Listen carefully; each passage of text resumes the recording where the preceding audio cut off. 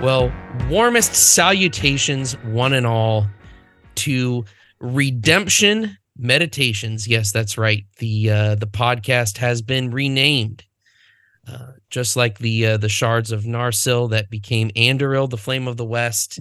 The broken pieces of Reformed Meditations have been reforged into a newer and greater weapon. I am joined happily by my two of my fellow elders at Redemption Bible Church on this new podcast ministry of Redemption Bible Church. Elder Steve Crum, how are you? Hi, Lee. Good. How are you? Oh, I'm fantastic. And then Elder and Pastor Dana, how are you this evening? I'm good, Lee. Your introduction reminded me of the song "Feels Like I'm Walking on Broken Glass." I'm not sure why. That's how I feel every time I edit anything that has my voice in it. So that's fitting. True story. I was with my boys in an IHOP one time, and a waitress dropped a glass and it shattered, and that song was playing. It was a great ironic moment and a teaching moment for me and my children. Perfect timing. It was. Yeah. Hopefully you were walking on broken glass with shoes on. We were sitting comfortably in the booth. Good. The way you should. Yeah. And keep it out of the pancakes. That's right. So a big goal of this new show is to tackle some varying topics from time to time, perennial and especially timely as they come. Maybe tackle specific texts somewhere along the way, but to offer some good, solid encouragement, instruction, exhortation to not only the members of our congregation, but also any listeners out there who catch this along the highways and byways of the World Wide Web. This is going to be on the web. Yes, okay. The worldwide one, believe it or not. The new interwebs. Yeah, newfangled interwebs that Al Gore came up with. So nice of him. I'm so happy.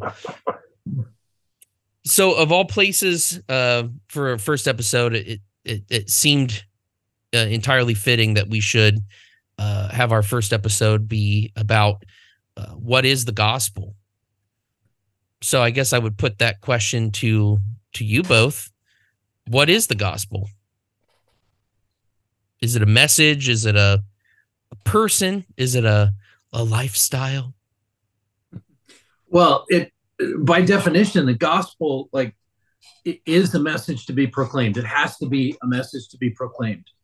That's what the very definition of someone who brings the good news, right? It's a message. And so I think one of the easiest places to see a kind of a summary of the gospel is in the opening of 1 Corinthians 15, where Paul writes in verse 3, "For I delivered to you as of first importance what I also received, and that is this, that Christ died for our sins in accordance with the scriptures, that he was buried, and that he was raised on the third day in accordance with the scriptures."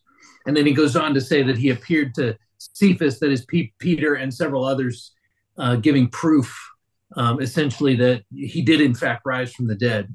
So there's the gospel is that Christ died for our sins, that he was buried and raised again on the third day.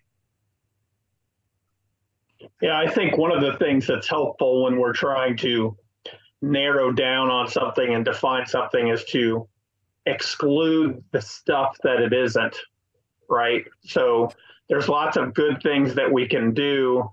We can work at a food pantry. We can give clothes to people. We can do all sorts of good works. But that's not the gospel. And it's got to be, it is good news, like literally, that's what it means. And news inherently means words. So the idea that, the saying, constantly preach the gospel and when necessary use words, is built on shifting sand. You always need words to proclaim the gospel. Nobody's going to say, "I saw you handing out those cans of food and my heart was pierced to its core. That's not, you could have lots of people who know nothing of the gospel do some of those good works. So it's got to be news. It's got to be the specific news that Paul really hits the bullseye on there in 1 Corinthians 15. It's got to address an exchange. And it's got to address an exchange of our guilt, our sin, our shame placed on Christ's account, his righteousness placed on our account. We don't have to get super technical with that, but if we don't at least start to bump into those things, we're probably not talking about the gospel anymore. Yeah, I think Lee, you said that is it a message? And I think both of us have said yes, it's a message to be proclaimed. And then you also, is it a lifestyle or a person? And I think at its core, it's a message. And the answer to is it a person? The best really the only close answer that you can give is, well, yes, Jesus, right? I mean, Jesus is the embodiment of the gospel, but it really is not to just say Jesus isn't enough, right? You have to say he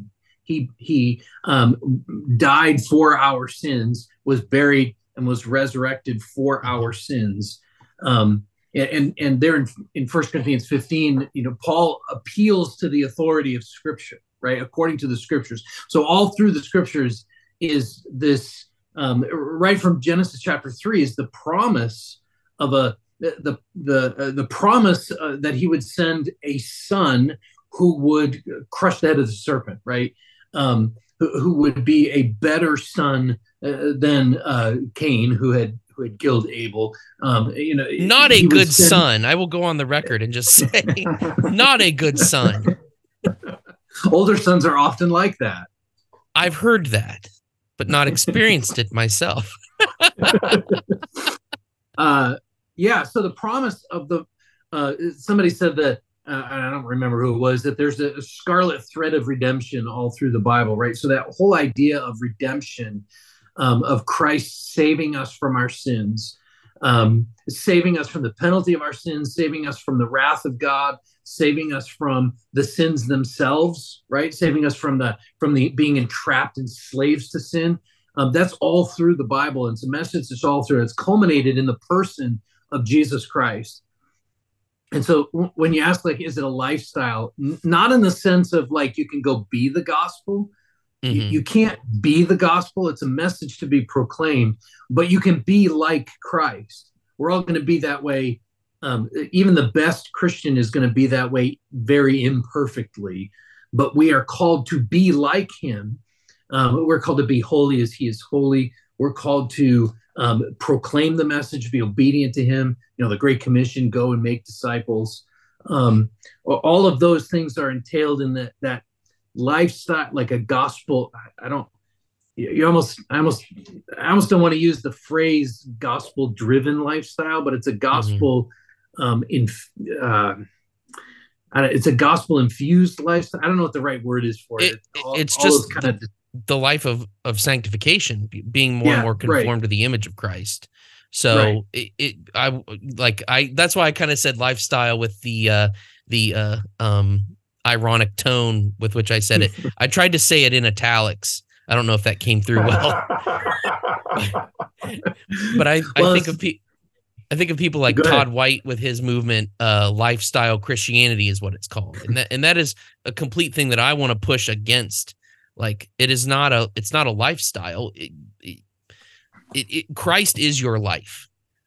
There is no life without Christ. It's not simply a style of living; it is living.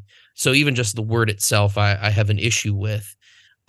But the goal of the Christian life is to be more and more conformed to the image of Christ, being sanctified continually, progressively through your life as we partake in the ordinary means of grace together, God growing us the way that he promised to. And that's all fueled by the gospel. And I was glad you mentioned sin, because the thing I was going to say was to have good news, we have to preface it with bad news. A lot of times our culture wants to give the gospel, even within the visible church, they want to give the gospel good news on top of you already being a good person, how can that be good news if you're already doing okay?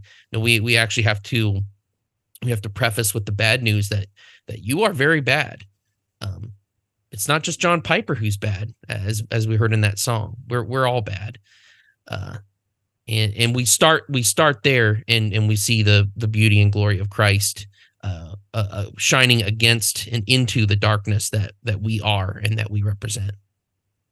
Yeah, Yes. I think if you're going to tell the good news, that's going to involve telling people about a savior and his rescue mission, right? But being saved from something requires peril.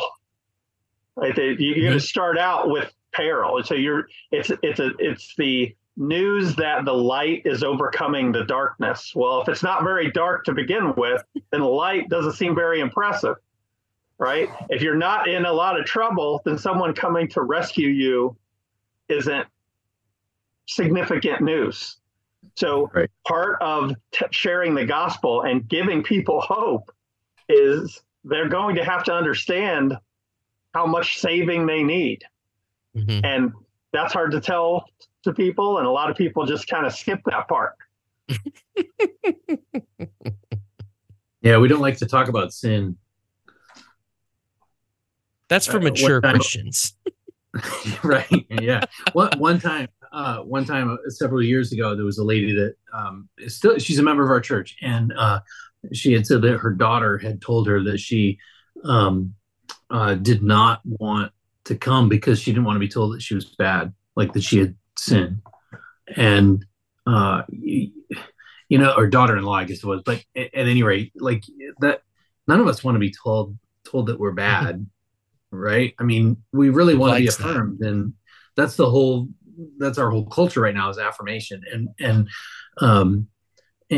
yet Jesus, or Paul says in Romans, right, all have sinned and fallen short of the glory of God. Like no matter that's our current state. It's unkind to say, you're okay, you're good, we like you. It's unkind to say, you're okay, you're a good person if they're dying, right? If they're lost in their trespasses, it's unkind to say those things. That reminds me as well. I had a friend in college who was a new Christian at that time, and she asked me, she's like, "Can you help me with some Bible verses that I can send to my friend to say that she's okay just the way she is?" And I said, "I can't think of a single one. That's not what the Bible says." And I use that very verse, like we've all have sinned and fallen short of the glory of God, and our only hope is to be redeemed by Christ from our sin. If only I'd had the R.C. Sproul cosmic traitor phrase, I would have deployed it. Is like the cosmic traitors have to be pardoned, and that's a costly pardon. What is wrong with you people? Yeah, got to work that into every gospel presentation. What's wrong with you people? You got to get the facial expressions down though too. I mean, he really. Yeah, he was mad. Yeah, he was feeling it. Yeah, I don't know why we're laughing. He's talking about us. Yeah. So I want to circle back to something that you said, Dana, a couple minutes ago about the gospel-centered, gospel-driven label. So I, full transparency, I came up in the New Calvinism movement during the heady days of the Obama administration, and thanks, Obama. and that was the thing, like gospel-centered, gospel-driven. Like we had the Gospel Coalition, should we continue using that label? Is that label helpful anymore, or do we need to come up with a new way to describe what we mean when we used to say gospel-centered, gospel-driven? Well, I think so. That's why I was kind of hesitant to use it, because it does become sort of a cliche, right?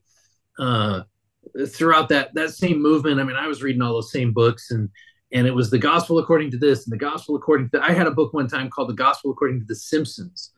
You know, like I don't.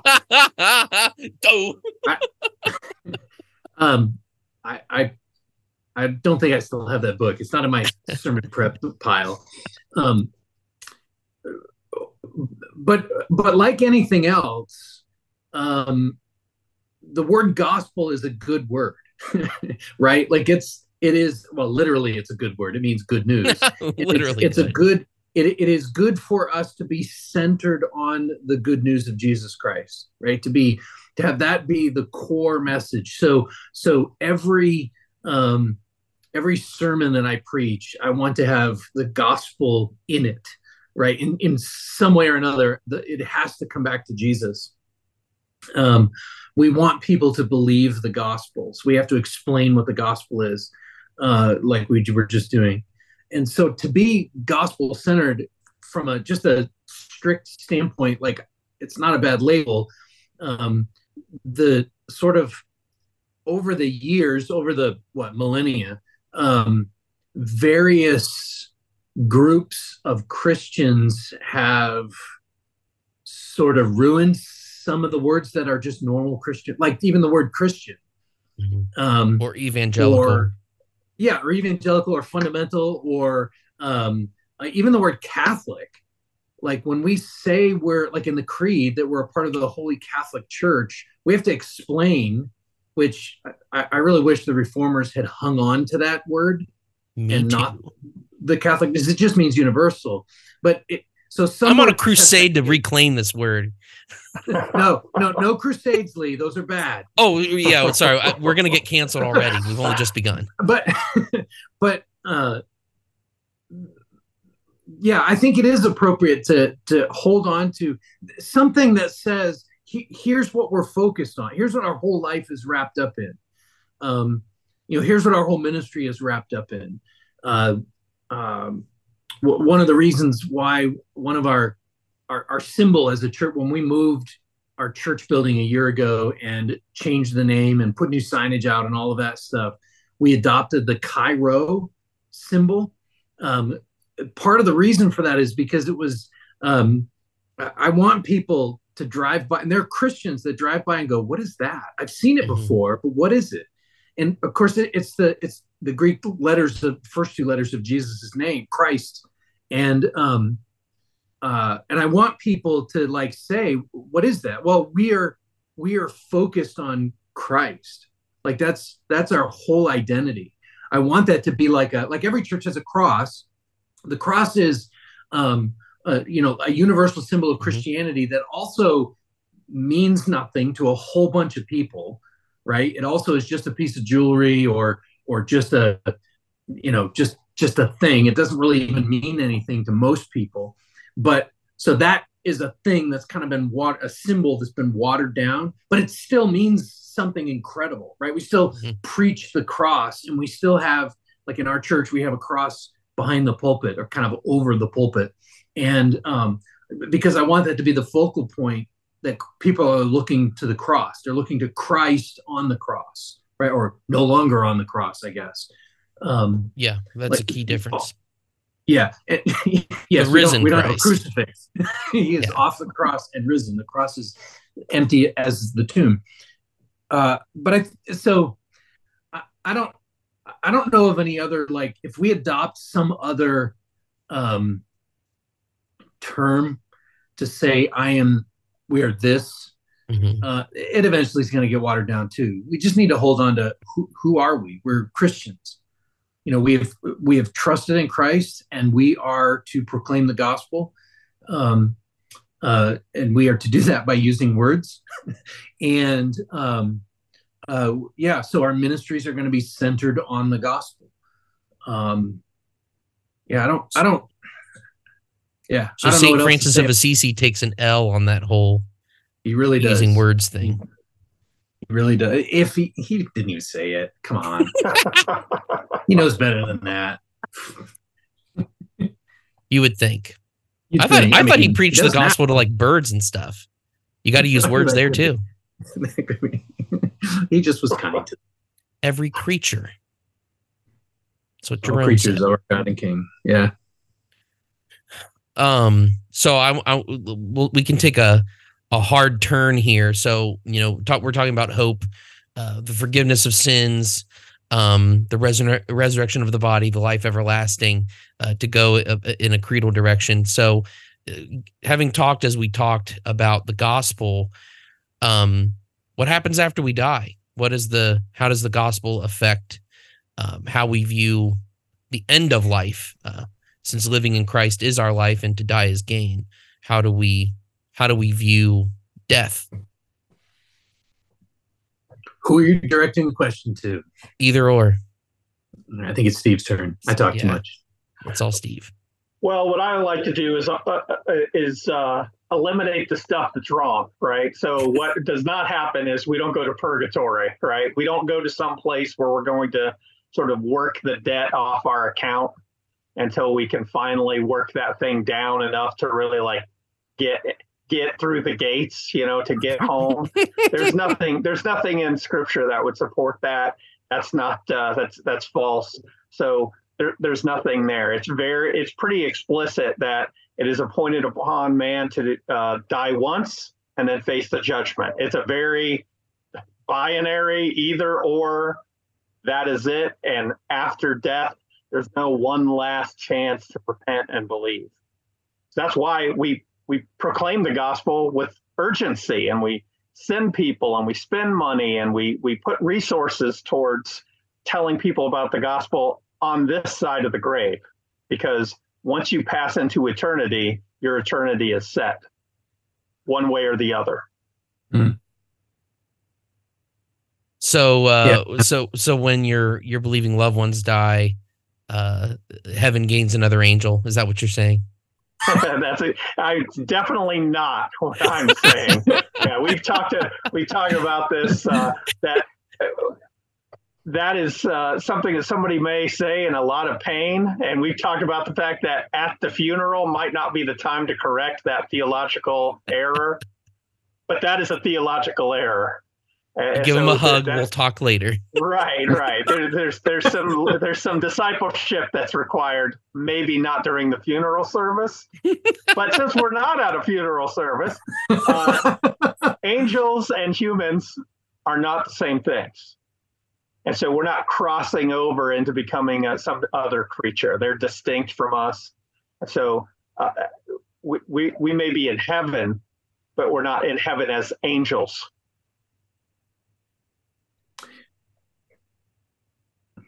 Yeah, so I think the whole distinct creature thing. So humans are distinctly made in the image of God.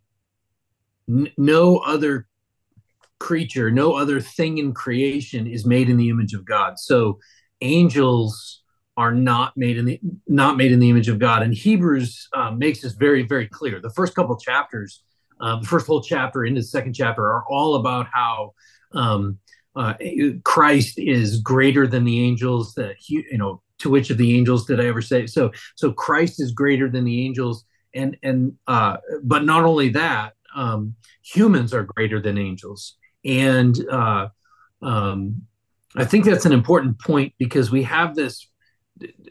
For some reason, a lot of our, I guess it would be our theology or our angelology is simply driven by Hollywood or pop culture in some way. And that's where a lot of this comes from. We don't even know that, right? Mm-hmm. We see it in a movie, like we just kind of think, oh yeah, this is what happens. And we've had people say it at church before, like, oh, heaven gained another angel or whatever. No, that would be a stoop down. Angels long to understand salvation. There's a unique relationship between the saints and the Savior that angels see. They stand on the outside looking in, and they wish they could understand and take part in that. Like they long to understand that, the scriptures tell us. And so to say that a person becomes an angel, first of all, it's just plain wrong. But second of all, it's actually like it's actually an insult to the person who died, right? If they'd be taking a demotion. Right, it's a demotion. Yeah. If they're actually a believer and they've gone to glory, they have something that angels never can have, which is the glory. It's even hearing, well done, good and faithful. So it's all of that relationship and reward of eternal life, redemption. Angels don't have a possibility of redemption. They don't have a possibility of that kind of relationship with God, with Christ.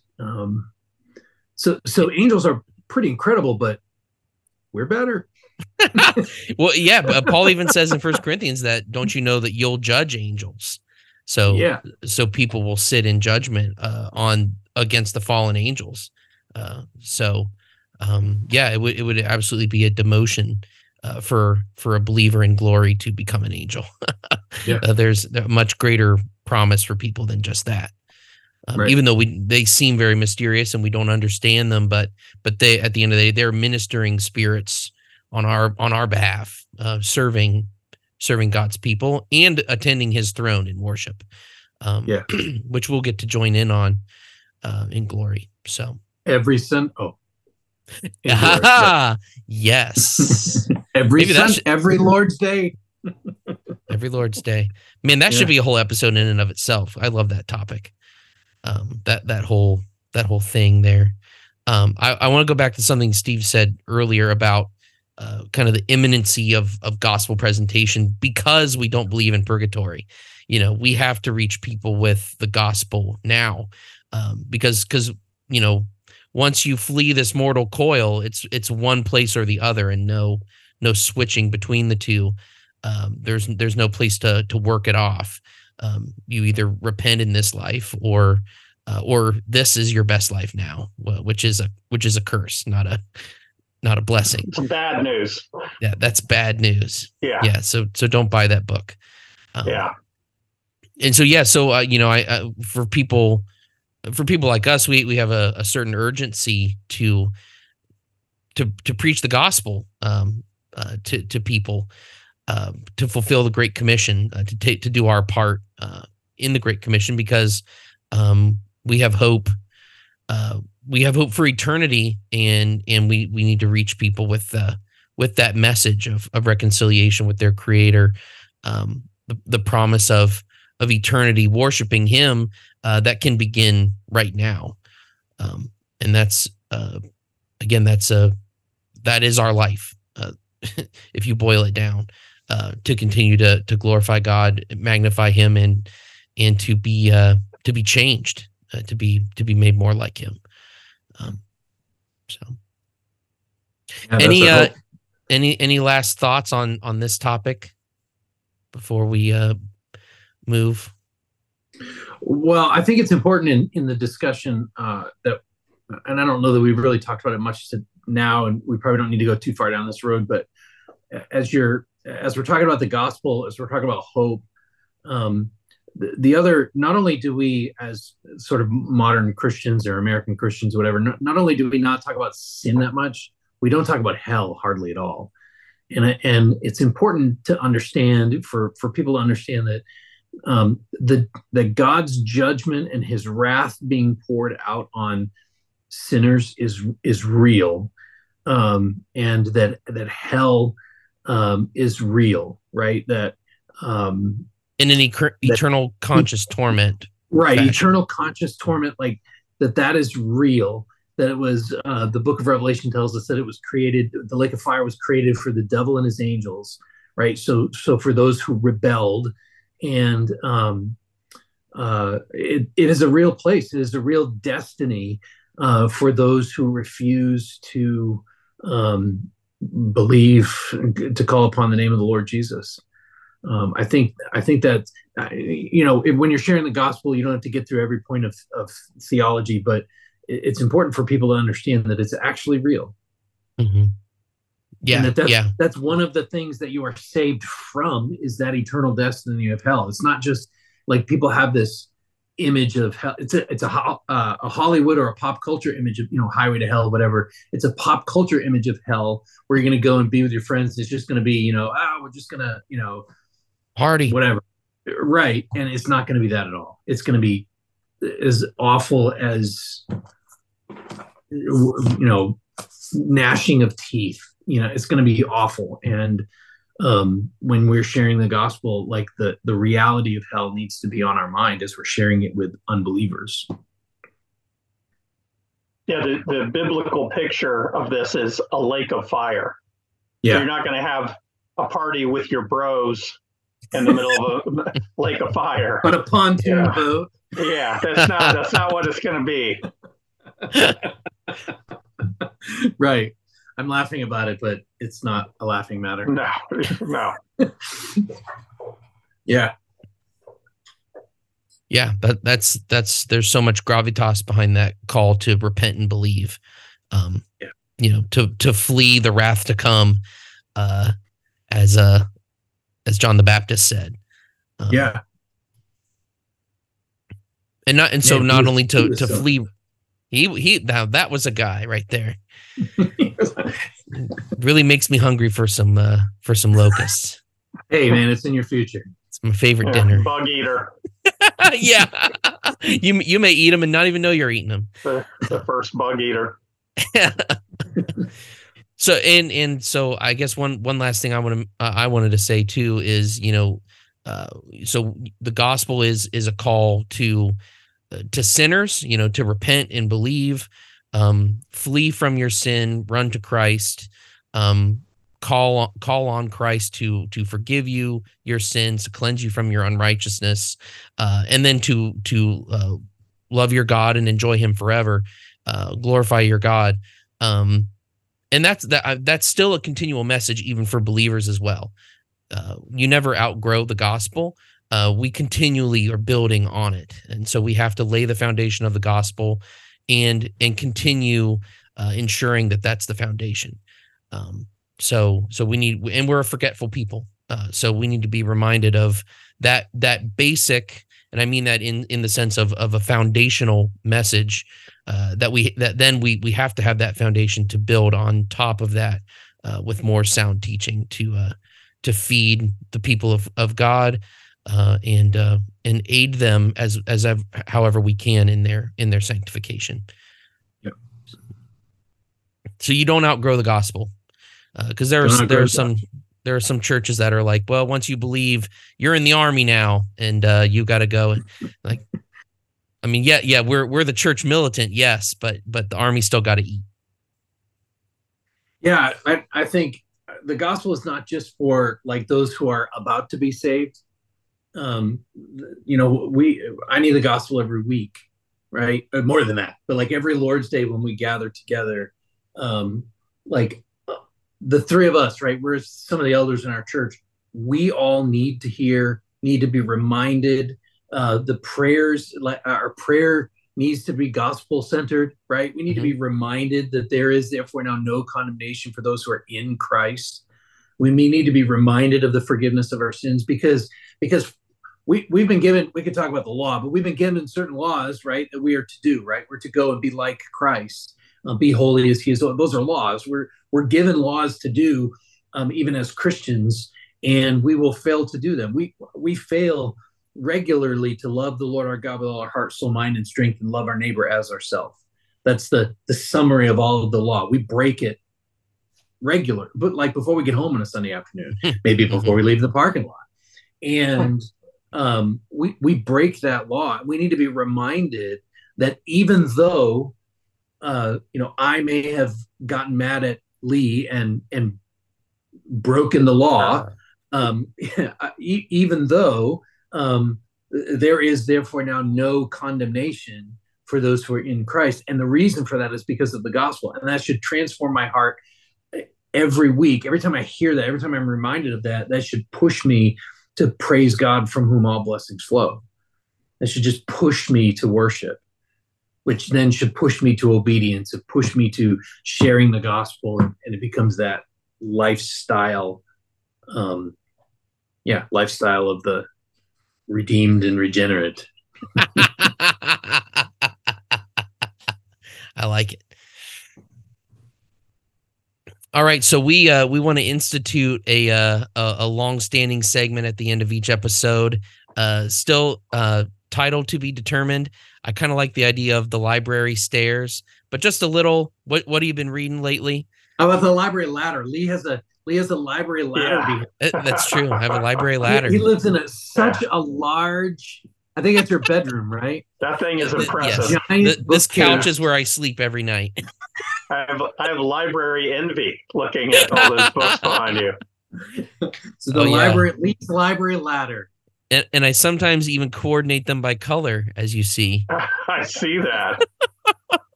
So let's start with Dana. Dana, what have you been reading lately? So I just finished the book The Unseen Realm by Michael Heiser.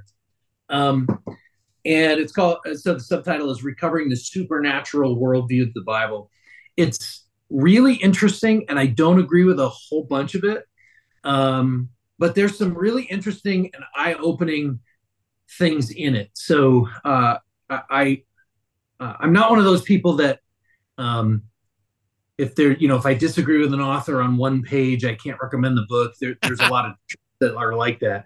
I'm not like that. I actually I disagree with some of his fundamental hermeneutics, how he kind of pulls stuff out of scripture, but there is a lot of truth in what he's saying about the supernatural world. So whether that's demons, angels, spirits, the spirit world, how that affects spiritual warfare, using it like the book of Ephesians, Paul talks about it a lot, principalities and powers and those types of things. And so it's been kind of on my mind a lot over the last couple of months as I've been working through the book. And I've got a couple other books kind of related that I've been reading about.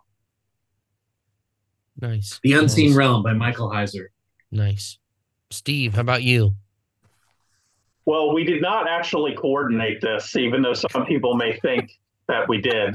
I've been reading Unseen Realities by some guy named R.C. Sproul. Yeah. And it's really good. He actually, there you go.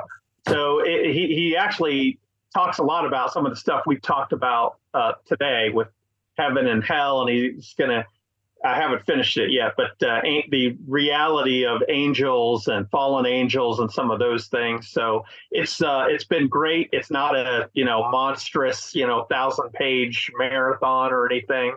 So I would definitely recommend it. It's been really good.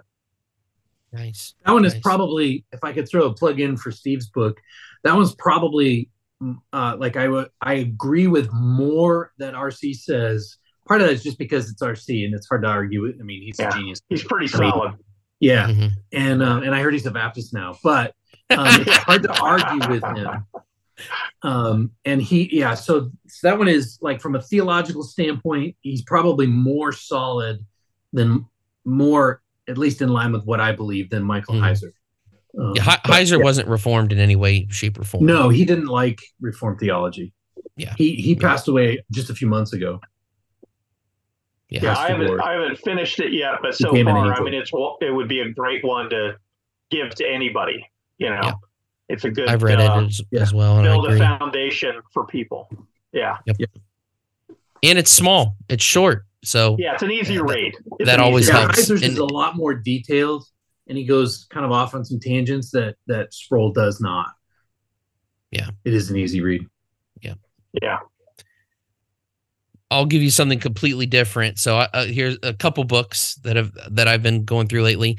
The Mystery of Christ by Samwise Gamgee Renahan is a book I've already read, but I'm dipping back into it for some particular studies in Baptist covenant theology.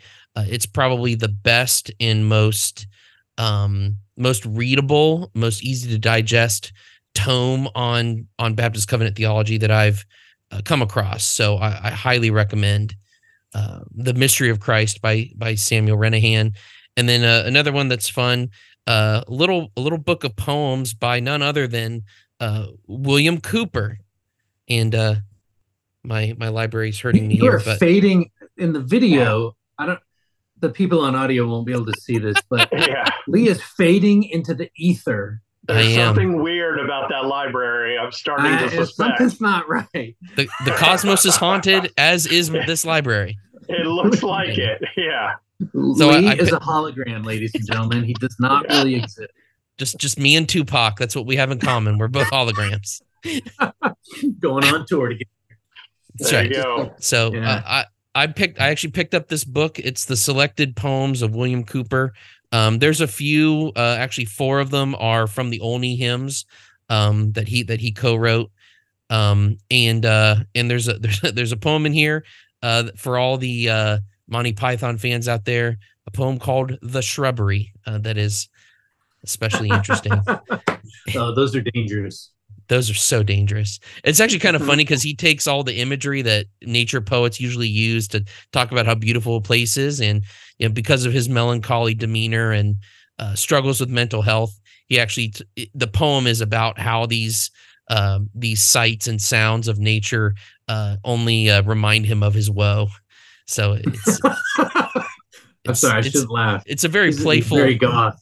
I'm not very completionist about reading poetry books, so I'll just dip in every once in a while, read a poem or two and move on. But this is good. So I got it at a half price books, but I'm always ready to recommend good poetry to people. So yeah. So William Cooper was John Newton was his pastor. So when you say he co-wrote the Olney hymns, that was with John Newton, right? Yeah, that's right. Yeah. That's right.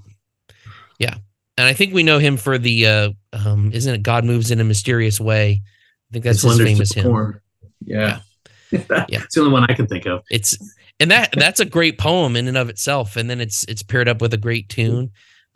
So that's how good hymns happen. It is. Well, thank you, gentlemen. This has been a scintillating conversation. Very excited by God's providence to do many more in the future. But thank you for your time. Yeah. And yeah. So the Lord bless you and keep you. Oh, go ahead. Good note. Bless us, please. Bless away. The Lord bless you and keep you. The Lord make his face to shine upon you and be gracious to you. The Lord lift up his countenance upon you and give you peace.